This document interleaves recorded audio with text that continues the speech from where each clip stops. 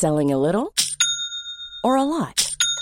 Shopify helps you do your thing however you cha-ching. Shopify is the global commerce platform that helps you sell at every stage of your business. From the launch your online shop stage to the first real-life store stage, all the way to the did we just hit a million orders stage. Shopify is there to help you grow. Shopify helps you turn browsers into buyers with the internet's best converting checkout. 36% better on average compared to other leading commerce platforms. Because businesses that grow, grow with Shopify. Get a $1 per month trial period at shopify.com/work. Shopify.com/work. I'm Sandra, and I'm just the professional your small business was looking for. But you didn't hire me because you didn't use LinkedIn Jobs. LinkedIn has professionals you can't find anywhere else, including those who aren't actively looking for a new job, but might be open to the perfect role, like me. In a given month, over 70% of LinkedIn users don't visit other leading job sites. So if you're not looking on LinkedIn, you'll miss out on great candidates like Sandra. Start hiring professionals like a professional. Post your free job on linkedin.com/achieve today. Hi there, and welcome to the Explaining History podcast, and this is Nick Shepley, and this is a follow-on from the last podcast that I did on the subject of German moralities during the war. I want to talk today a little bit about German moralities after the war and about history and memory and the Holocaust.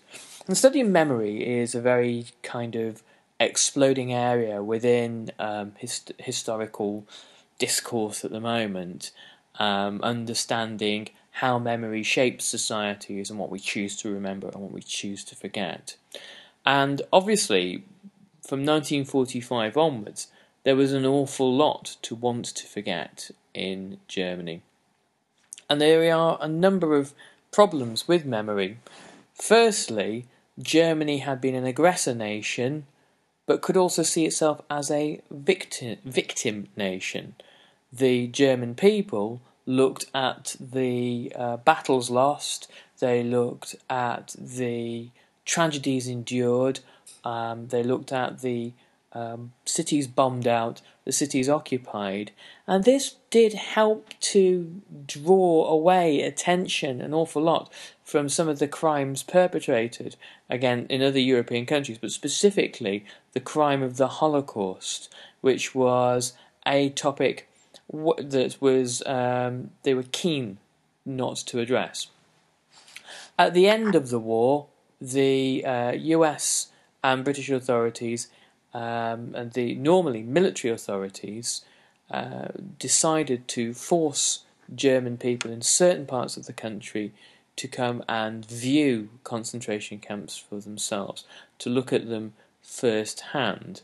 And the shock and horror and disgust was mirrored by also an insistence that the people in question didn't know what was happening on their doorstep, because these were local people close to places like Mauthausen and Bergen-Belsen who were forced to come and witness such things. The Allied military authorities found the process of denazification also a lot more complex than they had thought. It transpired that Hitler wasn't universally unpopular, and Nazism itself wasn't universally unpopular throughout Germany, even at the end of the war. The attempt to redesign the education system was exceedingly difficult, and particularly the most indoctrinated members of German society had been the youth. Finding things to replace institutions like the Hitler Youth was problematic, and things that were going to be as accepted. Part of the deal that the post-war Chancellor of Germany, Konrad Adenauer, made with the United States was that in order for Germany to participate in NATO, in order for Germany to agree to participate in NATO and thus become a central part of the United States' new policy of containment of the Soviet Union, the subject of the Holocaust had to be quietly dropped. The German people had to be allowed to brush it under the carpet. And this ultimately would do Germany no good at all. The question of what the older generation had done during the war would return to Germany in terms of protests and later terrorism from the late 1960s through to the 1970s. In the mid-1950s, Adenauer pardoned 800,000 former Nazi Party members. Obviously, the majority of these were rank-and-file party members. However, there were a significant number of quite senior Nazis who had managed to avoid the prosecutions at the end of the war, avoid Nuremberg, and go underground. In some ways, the Nuremberg trials had been useful, and others quite counterproductive, because once the trials had concluded and senior members of the Nazi regime, of the army, and senior heads of industry who had supplied things like Zyklon B, senior heads of companies like cartels like IG Farben, had been prosecuted and sentences carried out, there was a sense that, of an ending, of finality, of resolution, and that sense of resolution was necessarily more for Allied populations, more for the British, more for the Americans, to some extent the Poles, and definitely the Russians, to allow them to have some kind of closure that justice had on some level been done. It also enabled a great deal of guilty men to go free. It enabled the numbers of people prosecuted at Nuremberg, the numbers of people eventually caught for war crimes, has been a tiny, tiny fraction of those really involved. The means by which Nazis escaped at the end of the war is perhaps a subject for a different podcast. Not all of them went to South America. A great many stayed within Germany and became leading members in the new regime. Even those who were not heads of security or heads of intelligence or finance ministers under the new post-war West German regime were still pivotal parts of the new system. There were bankers, postmasters, station masters, civil servants, engineers, architects, the people that make society go. Various echelons of them had been Nazis, and many had participated in the crimes of the regime. And a generation from the 1950s onwards grow up being more than aware of this. The young people who were not given any clear kind of answers or honest answers by their parents, by the mid to late 1960s, are formulating their own version of what they think the new West German Republic is. It would be the young people of 1968 who would be most fiercely critical of the West German Republic. By 1968, West Germany is being used as a staging post for the Vietnam War. Ramstein Air Base, particularly, is a place where B-52 bombers fly from, and troop transports from Vietnam on the way back to America stop, and there's a large American hospital there for wounded GIs. The fact of the matter about the Vietnam War was that it obviously galvanized a great deal of worldwide opposition, much of it localized and not necessarily particularly linked up. But in Germany, the generation of 1968 equated Germany's involvement, Germany's sort of assisting of America in the Vietnam War, with a continuation of fascism itself. I don't really think you can make this case particularly, but it doesn't really matter what we think. It's most important for us to understand the mentality and the thinking of the generation of 1968. They had been quite uniformly lied to and misled about Germany's past, and they were not entirely incorrect in stating that they were still surrounded by Nazis. they were. They alleged that if one was to peel back the veneer of democratic capitalist West Germany, Nazism lurked underneath, and the attempt by America to assert itself imperially in Southeast Asia was simply a new incarnation of Nazism, or a new incarnation of some kind of fascism, assisted by a kind of German crypto-fascism.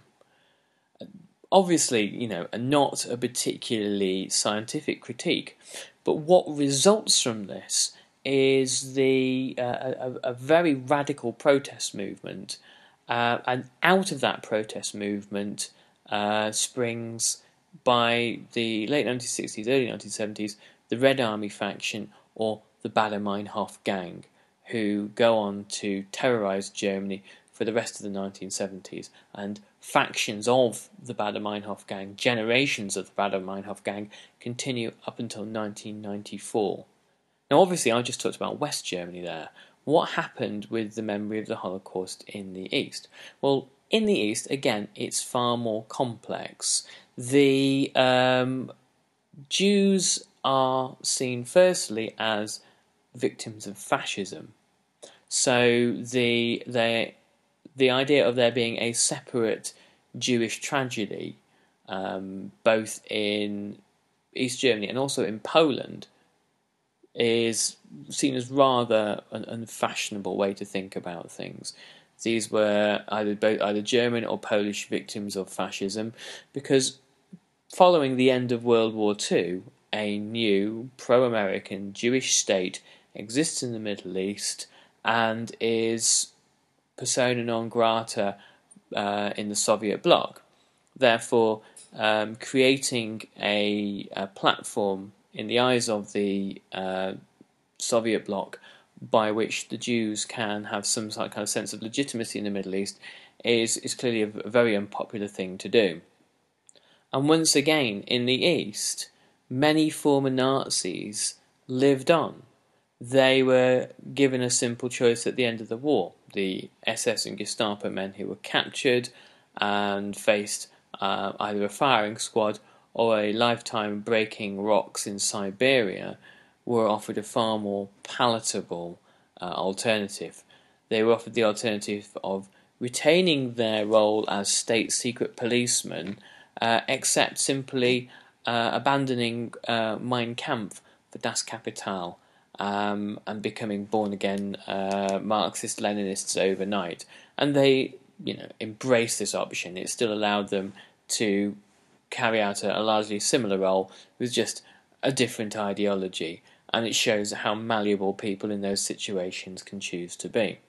The official Soviet legend that was taught in schools and perpetrated generally to the public in post-war Germany is that the Red Army liberated and oppressed Germany from fascism. And the actual crimes of the Red Army committed on German soil, once again, were a subject erased from the history books and erased from historical memory. And perhaps even now, not quite fully addressed. And Germany isn't alone in not having fully been able to come to terms with the legacy of the Holocaust, though strident efforts have been evidenced in the last two decades. The appearance of Gerhard Schröder, the German Chancellor, at the commemoration of the liberation of Auschwitz in 2005 was an unprecedented historical first. And the huge museum to the Holocaust and to the Jewish people in Berlin is obviously a world centre of this particular study. The rest of Europe is comparatively silent on the subject of its complicity in the Holocaust, because we have to remember that collaborationist fascist regimes in France, in the Netherlands, and in Belgium and Italy, and a whole range of other European countries in the West and the East were happy to collaborate in the deportation of their Jews. The one notable exception is Denmark, where the Danish people managed to evacuate the majority of Danish Jews to Sweden during 1943. For a better discussion of this, you should read Tony Judd's essay, The Houses of the Dead, which is the last essay in his book Post-War, which is a magisterial read, and I recommend it to everybody.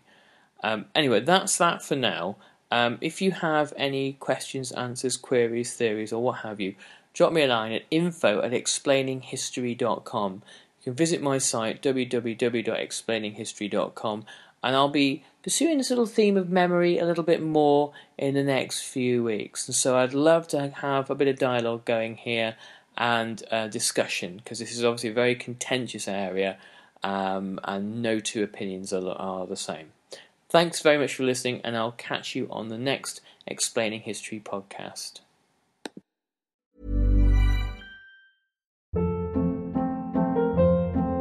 Hold up. What was that? Boring. No flavor. That was as bad as those leftovers you ate all week. Keke Palmer here, and it's time to say hello to something fresh and guilt-free. Hello Fresh. Jazz up dinner with pecan-crusted chicken or garlic butter shrimp scampi. Now that's music to my mouth. Hello Fresh. Let's get this dinner party started. Discover all the delicious possibilities at HelloFresh.com.